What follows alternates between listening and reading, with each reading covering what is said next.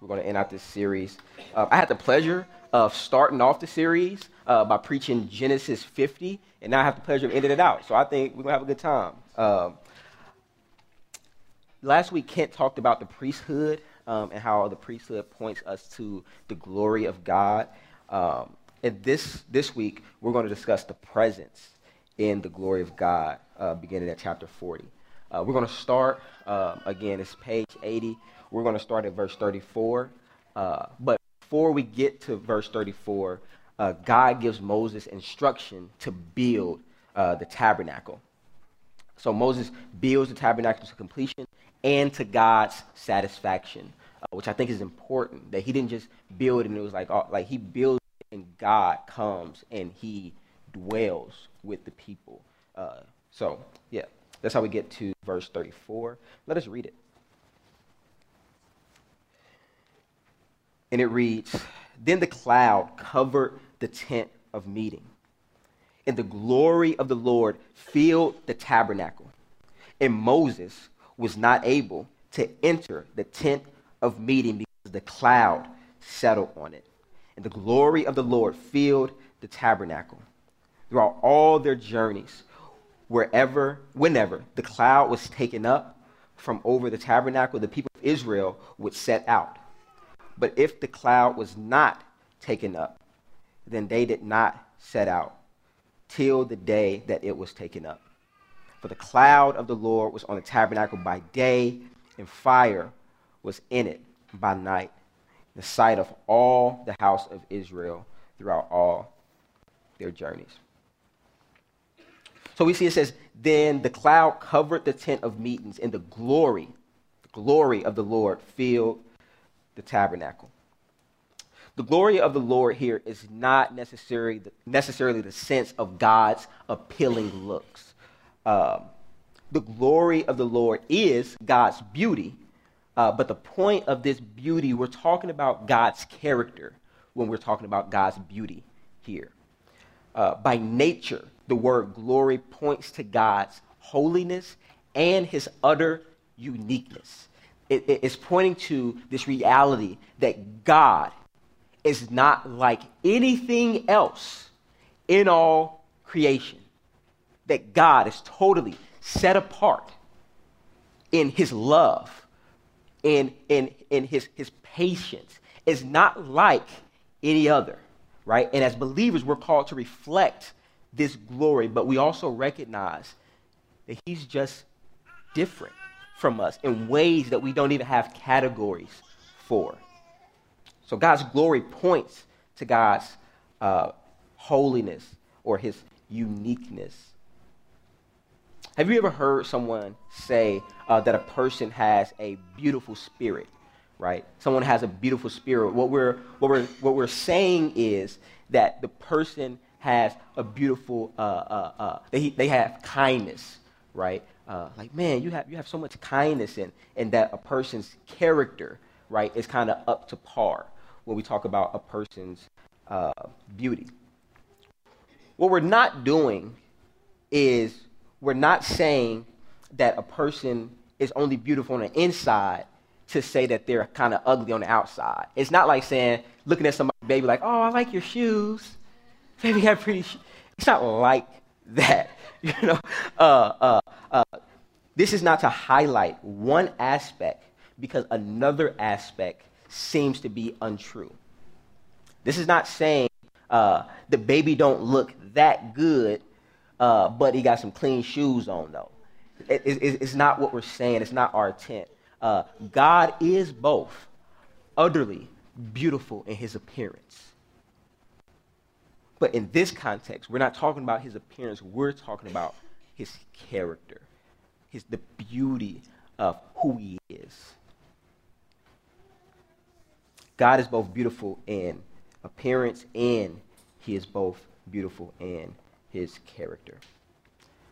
So today, like I said, we're going to talk about the glory of God. But I have to say, the interesting thing about being tasked by God, even as Christians, to talk about his glory, is that I'm aware that I don't have words to fully express the fullness of his glory. I don't have words that will express it to just like totally help you to see what will be revealed when we actually get in his presence. When we die, and we will die, we will see glory like none other. I don't have the words for that, and I don't want to act like I do. I think that when we see God in the fullness of his glory, I think that we'll be awestruck. We will be awestruck. I imagine the moon, right? I imagine the moon bowing the knee to the glory and presence of God. The stars bowing the knee. The grass that withers and the leaves that come off the tree. All of creation would see his glory.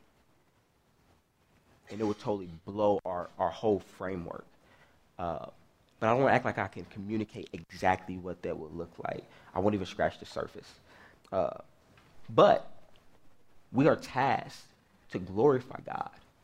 We're tasked to communicate the glories of God. And so that's what we're going to do, knowing that we won't scratch the surface. So let's dig in. The Hebrew word for glory here is kavod.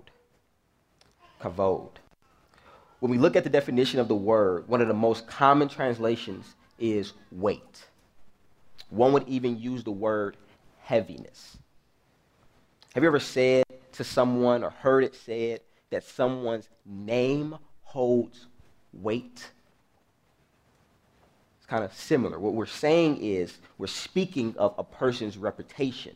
When we say their name holds weight, we're saying this person's reputation precedes them. Reputation is also another way that we can describe this word kavod by definition. This reputation of God, this is who we know God to be.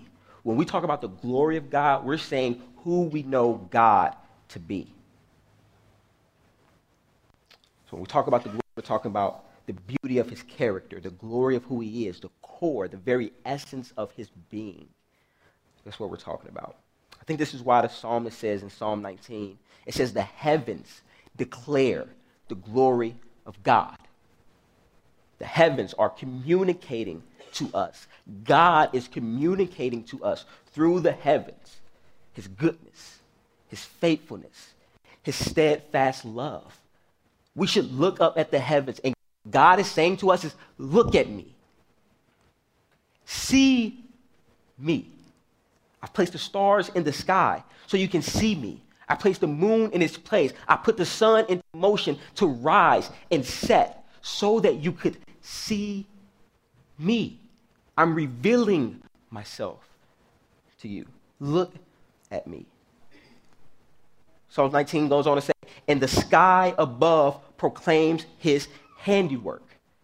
When we look at the sky, it's communicating God's uniqueness, his creativity, his divinity. Day to day, they pour out speech. Night to night reveal knowledge. Creation is always speaking and giving glory to God. God is always speaking to us only if we had eyes to see. There's a song that I'm reminded of, and it says, open the eyes of my heart, Lord. Open the eyes of my heart. I want to see you. I want to see you. See you high and lifted up, shining in the light of your glory. Pour out your power and love as we sing, holy, holy, holy. We're going to have a choir in this place, I promise. Right? That should be our prayer. I want to see you. He's always speaking.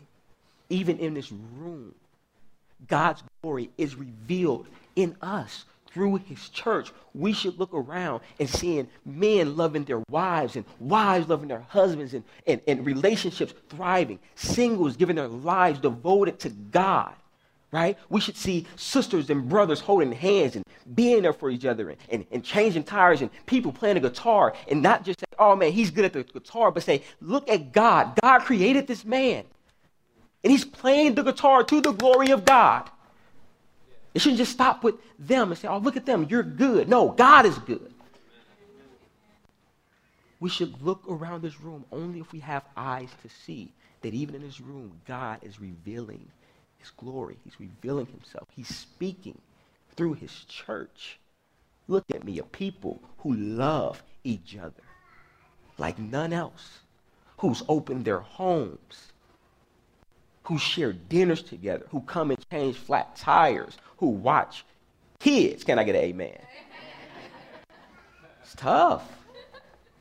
We should see the heart, the glory, the character of God through his church. It ends by saying, there is no speech, nor are there words whose voice is not heard. Their voice go through all the earth, and their words to the end of the earth. The glory of God, if you're taking notes, the glory of God is God's holiness made manifest to all people. That's what we're talking about when we're talking about the glory of God. It's God's holiness made manifest to all people. Other ways to say it, the glory of God is God's otherness, his uniqueness on public display for people to see and attribute to him. One of our issues is a lot of time we see, I believe every human being sees the glory of God. The issue is what we find in Romans 1, where we attribute it to something else other than God.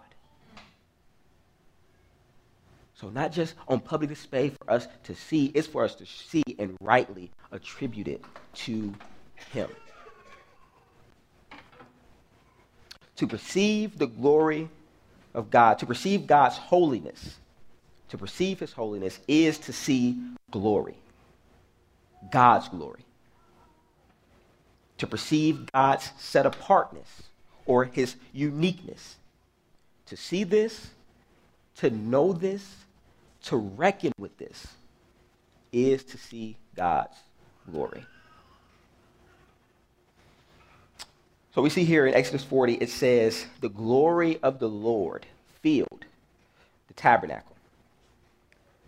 We see that Moses was not allowed to enter into the tabernacle because of this cloud, because of God's presence and God's holiness.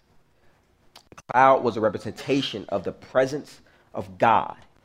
It signified that God's presence was indeed right there. That the presence of God, we can point to. God is dwelling there. Not over here, there. It was just a pillar that this is where God is.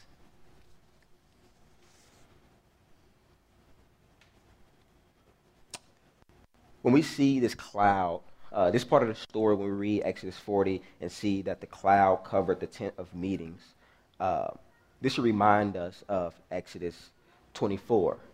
There's a cloud covering the tent, and Moses is not able to enter. Exodus 24, we should see Moses at the Mount Sinai with a cloud going up a mountain, and he can enter there. What is the difference? He can enter over here, but can't enter here. Moses was permitted to go up at Mount Sinai. However, now Moses is not permitted. What is the difference? I don't think that God is being mean. It's not a moment where God is kind of shunning Moses or being mean. I believe simply stated that this is a moment of consecration of this tent of meetings. It's just a moment of consecration. Moses couldn't physically enter the temple because there was a literal cloud. It says, and the glory of the Lord filled the the temple. God he occupied the temple at that time. There was literally no room for Moses to enter, and it was not the proper time. It's not the proper time for him to do so. Exodus 37. But if the cloud was taken up, they did not set out till the day it was taken up. When the presence of God was on the temple, the people stayed there. This is what it's saying. So the presence of God is on the temple. The cloud is there. At one moment, the cloud goes. It moves. When it's there, the people stay. When it moves, the people move.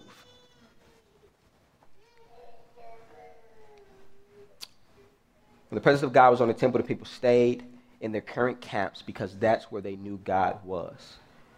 And when this cloud representing God moved, the people marched and they moved to find camp elsewhere. When I read this, I imagined the Lord not necessarily like leaving his people in some type of negative way. It's not the sense of God abandoning his people, but rather it's the sense of God going before his people. He's not abandoning them. He's just going before them. The book of Exodus, it starts off seeming really hopeless. It starts off with this Pharaoh who did not know Joseph. And he begins to enslave the people of Israel. He begins to oppress the people of Israel. It starts off really dark and kind of gloomy. At the end of Exodus, we see a people, we get a picture of a people who are hopeful again. Let's read this last part, Exodus 28. Exodus 40, verse 38. For the cloud of the Lord was on the tabernacle by day. Fire was in it by night, in the sight of all the house of Israel throughout all their journeys. And that's how the book ends. The book of Exodus ends with the people of God in the presence of God. It ends with the people of God in the presence of God. We should hear how our story ends as believers. The people of God in the presence of our God. One of the most striking things to my heart in Revelation 21, it says, and he will be their God. And they will be his people. It's striking to me that this is my reality. I was reading Revelation a couple weeks ago, and I saw it says, multitude of heaven will be praising and worshiping God. Like all these people who believed in Jesus is going to be praising and worshiping God. And I say, man, that's cool. I want it, but I know that there's none righteous, no, not one. So how can this be? How can this be? Because I seem to want to count myself out a lot. How can this be that myriads, millions upon millions of people is living and worshiping and will forever live in the presence of God? And I know we all a mess. And I just say blessings and glory and honor be to our God. That picture reveals the glory of God. It shows his character. Book ends with the people of God in the presence of God. So this tabernacle was built, and just to let y'all know, we about to be finished, right? Back to churches I come from, the deacons and the bishops, everybody, they say, you ain't got to be long to be strong. That's exactly how I said, you ain't got to be long to be strong. But we won't do it. We're about to wrap this thing up. The tabernacle that was built was a foreshadow of what was to come in Jesus, our Messiah. Turn with me to John 1:14. John 1:14, and we'll end in here. John 1:14. It's on page 886 in the Black Bibles.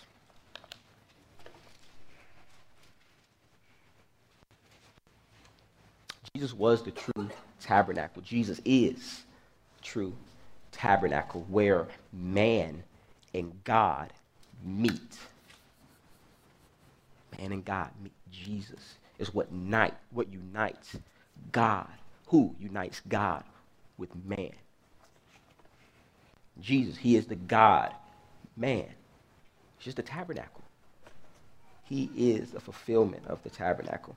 John 1:14, it says, "And the word became flesh and dwelt among us," tabernacled among us. "And we have seen his glory." We've seen his beauty. We've seen his goodness. We've seen his power, his divinity. Glory as of the only Son from the Father, full of grace and truth.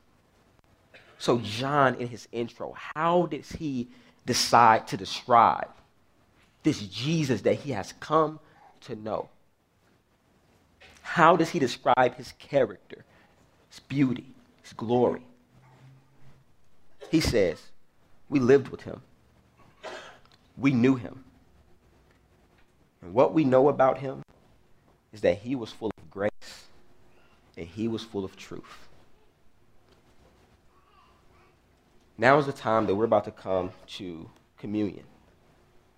Just like Jesus is the fulfillment of the tabernacle, there was something in the tabernacle called a veil. And that veil, after Jesus died, the veil was torn. And likewise, the veil was torn to bring us to the presence of God. And likewise, Jesus there on that cross, his body was broken and torn to bring us to God.